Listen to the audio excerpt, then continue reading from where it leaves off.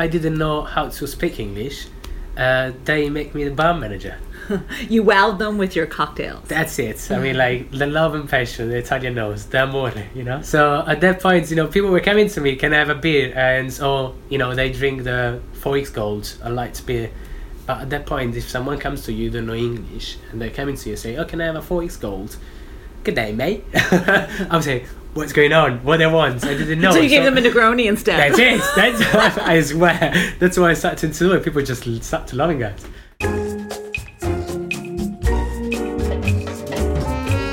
Welcome to the Lush Life Podcast. I'm your drinking companion, Susan Schwartz, and I bring you the how-to guide for living life one cocktail at a time. Thanks to my mother's love of martinis, the first words I spoke were shaken, not stirred, and I've been obsessed by cocktails ever since. Together, we'll learn from bartenders, brand ambassadors, distillers, and others why certain drinks are popular in certain cultures, how to make the perfect old-fashioned, when to shake and when to stir, and so much more. Hear that sound? It's time to cozy up to the bar and let the fun begin. I just realized our new season is heavy on the gin. That's great if you like that kind of thing. I must admit I almost called a Lush Life manual the Gin Hater's Diary because of my distaste of the stuff.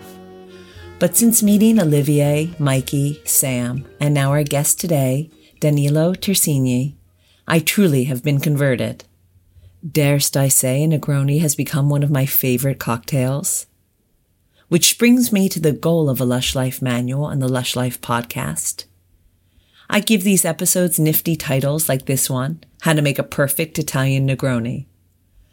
That's because every episode, every place I drink, I hope to learn a little more about what I'm drinking, who made it, and the science behind it, culminating in my living life one cocktail at a time. Today, our guest Danilo Tersini will teach us what goes into a true Italian Negroni. He holds two positions, the opening general manager of Mr. Fogg's in London, as well as the founder and director of Seven Hills Gin with Filippo Previero, who I interviewed here last season. I have a feeling the perfect Italian Negroni begins in Italy. So I come from Sora.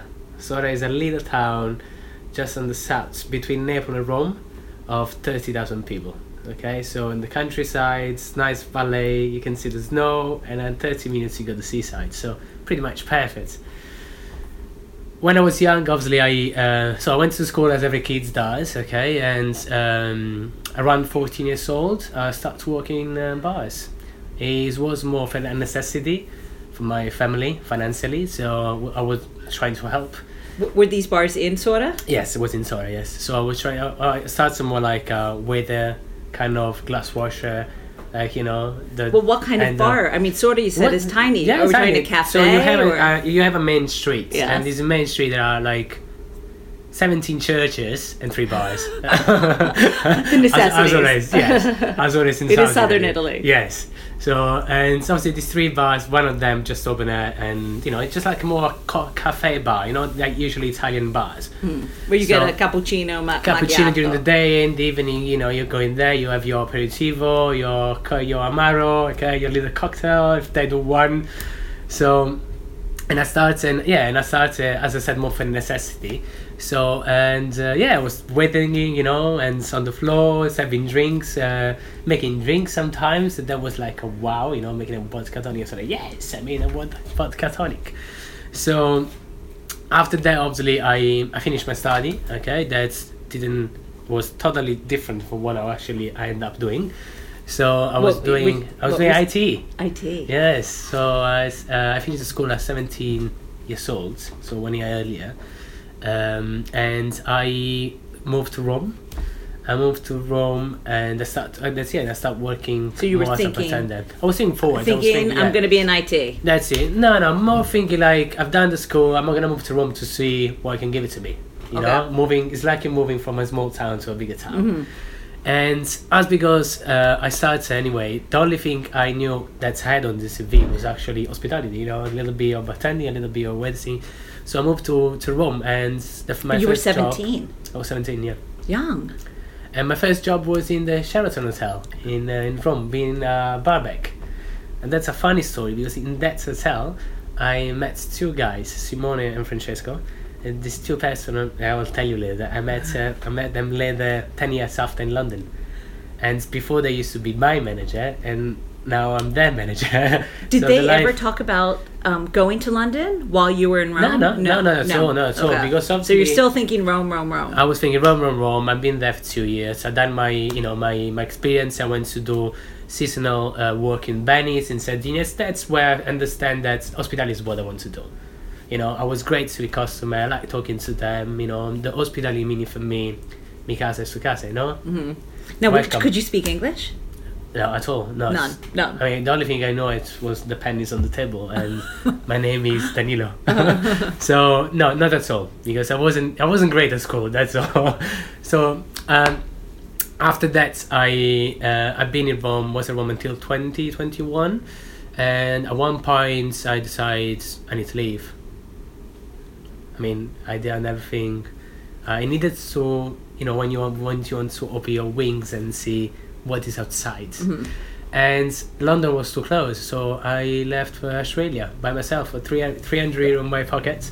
I sold my car, So the boat. how old were you? 21? 21. 21. I sold my car, anything that I bought in that 4 years, to buy it and one-way tickets for Australia. Were your parents panicked? Like he's never Yeah, coming my back? mum was a bit panicked, yeah. And I said, where are you going? I was like, yeah, I'm going there. I was like, what are you going to do? I said, what I'm doing here. I mean, like, how hard it can be. I mean, when you don't speak English, it's okay. I'm going to learn, you know? So I flew on what was that? The 1st of April. And I flew on the 1st of April. I arrived in Brisbane, Australia. After that, I took a bus to Gold Coast for the only reason because I knew that was quite like a good place to start, you know? Did you know anyone? No one. No one. And the only thing I had in my pocket was 300 euro. And I was like, okay, that's okay, so what am I going to do? So the first thing I went to, I had a B&B for 2 nights, paid. I said, at least I know I'm going to sleep in a B&B. And I went straight to give my CV around. But obviously, the only thing... What city was it? Gold Coast, Surfers Paradise. Okay. Yeah. So, and the only thing I knew I had to say was, hello, my name is Danilo. I'm looking for a job.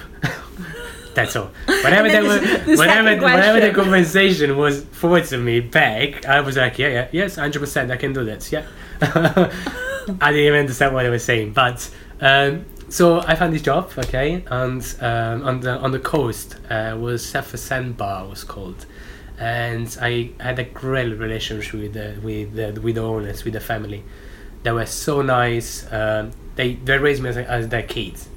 They teach me English, and I stayed there for 2 years.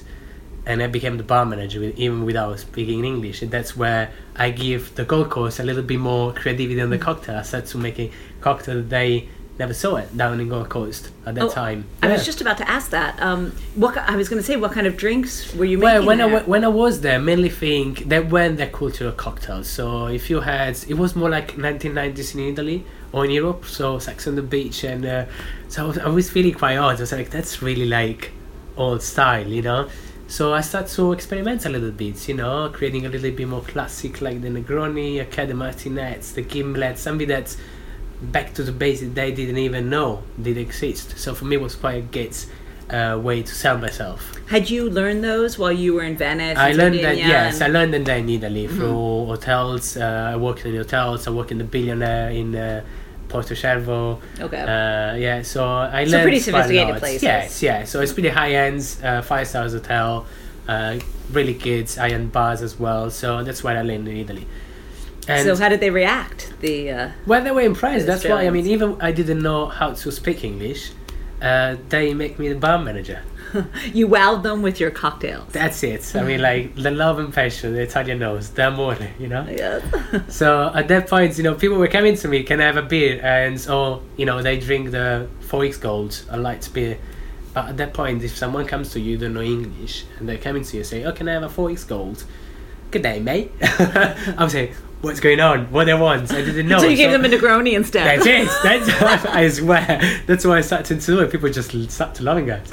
I mean, they loved the fact that I didn't understand, so I was selling something else, you know, and they loved the fact, and I started to build my own little community where people used to come to us just to have drinks. And after that I left, I went to Sydney for a little bit, Melbourne, traveling Alice Spring, Perth. It must have been hard to leave there, though. Well, by yourself is hard sometimes, yes, especially when you feel lonely, you know, because you don't speak English, and you had such a family there. It seemed. You were taken care of. Mm-hmm. So they raised me up, and they were really like. I left, but I left with a thought that I needed to grow, and if I teach something at 21 years old, it wasn't worth it because I wanted to learn. So it was the opposite. So at that point I left. I stayed 5 months in Asia. So I did Vietnam, Cambodia, Malaysia. So I spent all the money that I make in Australia. So just being a tourist, that's no it. bartending. No, just traveling. I ended up in a bus from Cambodia to Vietnam with all like soldiers with the guns in the bus. I was like, what the hell is going on? But yeah. Hopefully you were texting your mother every never. so often. No. I mean, the worst part when I was in Australia and with this guy Jake, is one of my best friends anyway, and he took me to do some surfing on a desert island, and the jet ski broke down. We stayed 48 hours without water, food on a desert island, and you know what I did? After 2 days, thanks God, like a fish boat came by, they took us back to the city, and I went straight down to have a shower, go to work, like nothing happened. And my mum, when they called me, so how was your day? I was like, nothing, just had a shower, go to work.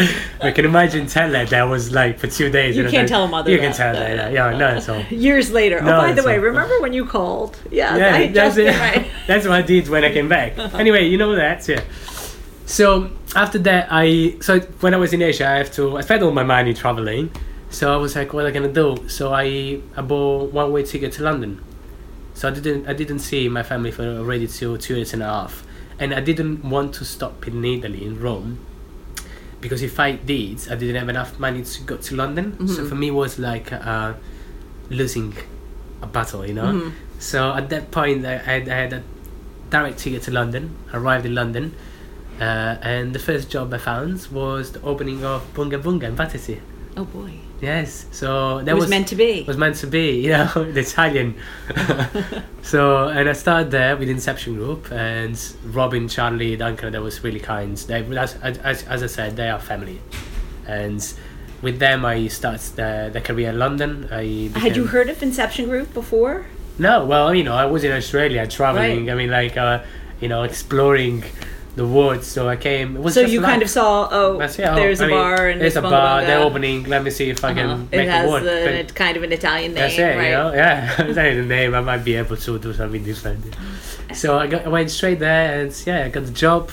I still don't know how they give me a job because I didn't know. My English was still a bit rough. I mean, it was an Italian that learned English in Australia, so you can imagine how was my English. Okay. So I moved to London. I found a job. I started with them. And from them, I started my career. I became bar manager at Bunga. After that, we opened Mr. Fox Residence. That has been my personal achievement as a baby. Well, which is an incredible achievement because it's now one of the great bars of London. Yeah, well, say in the world still. In the world, yes. So yes, 100%. I mean, we had our awards as well as the best. We arrived 72nd bars in the awards 2 years ago. So I was so proud of it. So he's still my favorite. Because you came in as the head there, as bar manager. I came as an assistant general manager, really. Yes. So and after that, after 2 months, I became GM. So and I stayed there and I raised the bar as which was my house, my residence. Not Mr. Fox. Did you work on the menu? I worked on everything. On everything. On the drink list, on the most important thing for me, obviously, now especially that I'm now the opening general manager for the Mr. Fox brand. So any Mr. Fox they're gonna open, I open it for them. When you heard the concept, did you think this is fabulous? That's what I want. Yeah. Yes, and I start with them and. The most thing that when I opened the bar for me was to try to create an experience that people can never forget. So the fact that you open at the door and you forget about the real words because you go back, you know, in 1885. I So have Victorian to age. tell you that when I had been, and my mother was doing some research on London, and they come quite often. Yeah. And she said, "There's one place I want to come next time. I've read about this bar called Mr. Fogg's." That's right. And I said, "Of course we have to go." And she rarely says that. Not that she doesn't like bars, but my I love father your and mom mother. already. But she's, you know, she said this is a bar I really want to go. And Yeah. you know, you walk in there and it is just mind blowing, you it is know. mind-blowing. It's taking you. It's like if you go Uh-huh. back in time. It's like if you open the door and the folks come out, so you find, you know, oops, what is going on? You know, it's like a film. So from that, we opened Mr. Fogg's Tavern and Gin Parlour. So I became GM for both for a short period, and after I left for a little while to do that because I enjoy opening. And I went Canary Wharf to open a place called Bocan on the 39th floor of a newest Novus Hotel that they opened. It was quite an adventure because when it was windy, the building was moving on the sides 3 inches for sides. It was scary. I would be scared too. It was like personally, it was like Kantia. How many So- floors is it? 39. 39. Mm-hmm. Yes, we were at the top. So it was a challenge, but that was a good experience. I learned a lot, and I understand as well that I do like more cocktail bars and hotel bar, but that's okay. So when did you start thinking about Seven Hills? So during the opening, when I started Mr. Fogg's, I know Philippe already for some years. I met him in Bunga when while we were working together in Banga Banga. So we opened Mr. Fogg's, and he became the head bartender. I was the assistant general manager there, and one day we had a vision, the fact that we wanted to create the Italian product that will be the Italian product, like with roots, tradition, innovation, but something that I think was missed, 3 years ago, where you didn't have an Italian product that was worldwide apart from Amaro or Vermouth. Like Italy didn't have a white spirits, a vodka gin that is like, oh, that's Italian.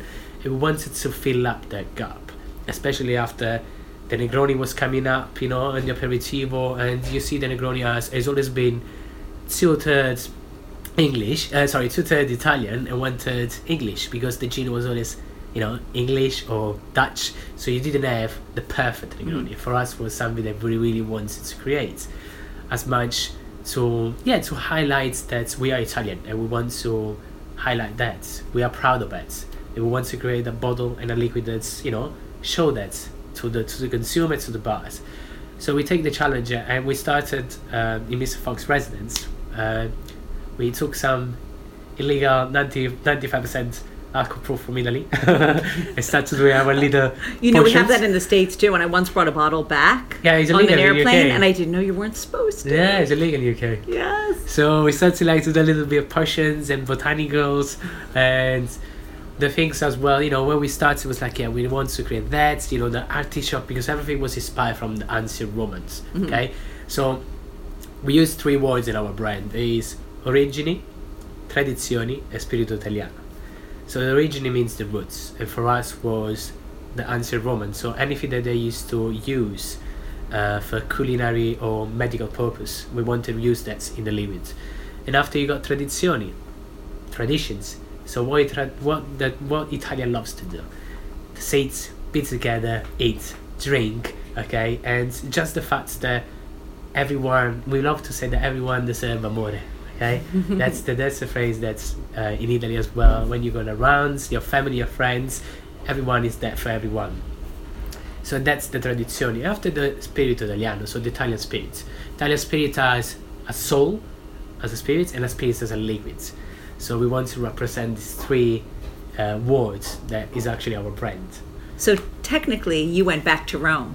Technically, I went back to You Rome. did? Yes, I know. Maybe So you what, really you left one foot there. I left my heart there. Yes, definitely. Definitely left my heart there. Yes, it's when you, I love Italy. Everyone knows anyway. The Italy is still for me the most beautiful place in Earth. But as everyone knows as well, it's not the best time to live there if you want to build your career. Or so for me, it was perfect to donate and something that's related to Italy. But obviously, I have the opportunity to do it. So UK did that for us. And as well, as I said, Inception Group and the Fogs, everything gave us the chance to build us a career. So, and that's great. You couldn't ask for more.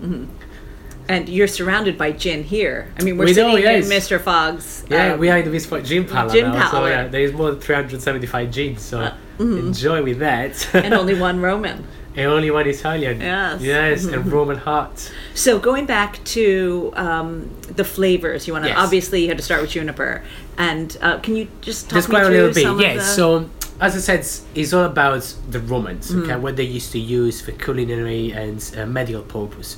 So we use 7 main botanicals. They are artichoke, and some people say artichoke. Yes, artichoke. They used to use usually for medical purpose, like to disinfect stomach or parasites. Okay, in the stomach, they used to eat that to help the digestion. And after that, celery. That they used thinking about that. So Roma used to use celery for what you actually you put now celery in a drink to fix your hangover. There's the Bloody Mary. They used to eat celery to cool their Bloody Mary. It's quite fun, isn't it, when you're thinking about these things? Yes. Pomegranates. So pomegranates in the Roman Empire used to use as fertility. So every time, even if you go in Pompeii, have you never been in Pompeii? I love Pompeii. It's just like a magical wood. Yeah, you can see pomegranate trees everywhere. And that was a sign of fertility, where new baby bones or something that's wanted to encourage family, to be touching on your Campania yes background too. Yes, a little bit of Campania. Together, yeah, with my wife. Hello. And after that we use obviously juniper, because otherwise it would be called gin. And rosehip again we used to use for perfumes at the area, okay, for colors as well. So it's really like to gather all these things together, make sure that the Roman inspiration came through. Roman chamomile as well. They used to use chamomile as we do now, for relaxing. So in your teas and your things. So we wanted to reproduce that, and after that, obviously we mix it up together. We produce a distillation. The distillation process is done through vacuum. So vacuum, why? Because obviously, as the word says, once we seal the pots, we don't open it. And after that's when the magic liquid Italian spirits come out. We perfume, we like to say, we give the Italian twist, perfuming the liquid with celery and pomegranates. So because obviously that's two botanical, they're really watery, so you wouldn't distill that, because otherwise it release lots of water, not a lot of flavor. So have you made your perfect Negroni now? Well, we got lots of perfect Negroni. We did. Was that the first drink that you created from it? That was the first drink. I told you, when we started, that was the first idea. I was like, okay, Italian Negroni, done. So the perfect Negroni, yes. So we launched the perfect Negroni. Everyone loved that, okay. We obviously, we work a lot with a lot of Italian brands, because as I said, we want to create this Italian community. Like, for example, Italicus, okay, Rosolio di Bergamoto. We work as well a lot with Mancino Vermouth or Luxardo. So we want to obviously create these community days together. So, and that's great, Even but when you see even like, coming back to the bottle, when you see even the label, we want, as an Italian, I remember what is a phrase from Enzo Ferrari, the owner, yes, the car maker. The car maker, yeah, the car maker, Yeah. the Fiat maker. So the idea that he wanted to, his vision obviously wanted to create something that's in the world people will remember as the perfect Italian lifestyle and car. Okay, that's why he created the Ferrari. Okay, it's an achievement, it's a vision, and that's the same thing he wants to do with our brands. Create something that people will remember forever. How long did it take you to, test the botanicals and try them and get the right base? So, I believe it took us around a year and a half. Yes, because obviously, to be fair, we are not here to say that, you find your botanicals, everything is perfect. There's a lot to do. At the end of the day, it's a business, it's not a joke anymore. So there's a lot to do behind the curtains, no one see it, as you said, we are bartenders. We are people that work in hospitality. We're not businessmen yet. We weren't businessmen, you know, or entrepreneur, how you want to like it, to call it. So we had to learn everything, business plans, financial plan, from our own, and that was a great opportunity for us to understand the inside out, so anything that would go wrong or not. Luckily, nothing went wrong. Everyone perfect. You know, it's going strong, and we are really happy for it. So, yeah. So, can you make me one of those Negronis now? Absolutely, 2 as well, not just one. Oh, yay, good. All right, thanks so much. No, thank you. Thanks to Danilo for taking us on a journey beginning in Rome and ending in Rome. Kind of. At least we can dream of Rome every time we're at Mr. Fogg sipping a Negroni Bianco. So, of course, our cocktail of the week has to be a Negroni. This time with all Italian ingredients. Danilo calls it the Negroni Bianco. Instead of ruby red Campari, he uses clear Italicus, a liqueur made from Italian bergamot. Pour all of the following ingredients into 1 glass. 30 ml of Seven Hills Gin, 30 ml of dry Italian vermouth, and 30 ml of Italicus. Fill the glass with ice cubes or 1 gorgeous chunk of block ice, if you're lucky enough to have one. Stir the drink to achieve the right dilution, usually 10 or 15 seconds, and then garnish with an orange twist. And as Danilo would say, salute. Remember, you can find all the recipes for my cocktails of the week on alushlifemanual.com, where you'll also find all the ingredients in our shop. Next time on A Lush Life podcast, another gin is being represented. We speak with Jamie Campbell, brand ambassador for G-Vine, France's #1 premium gin. He reveals how everything he's done in the past paved the way to this position at G-Vine. Until next time, bottoms up. Thanks for listening to the Lush Life podcast, the sister of A Lush Life Manual. For more information and links to everything you heard, plus a bit more, please visit alushlifemanual.com. Always remember the wise words of Oscar Wilde. All things in moderation, including moderation. And always drink responsibly. Okay, I said that last part. Theme music is by Steven Shapiro and used with permission. Lush Life is produced by Evo Terra, and I'm your hostess, Susan Schwartz. I'll see you at the bar.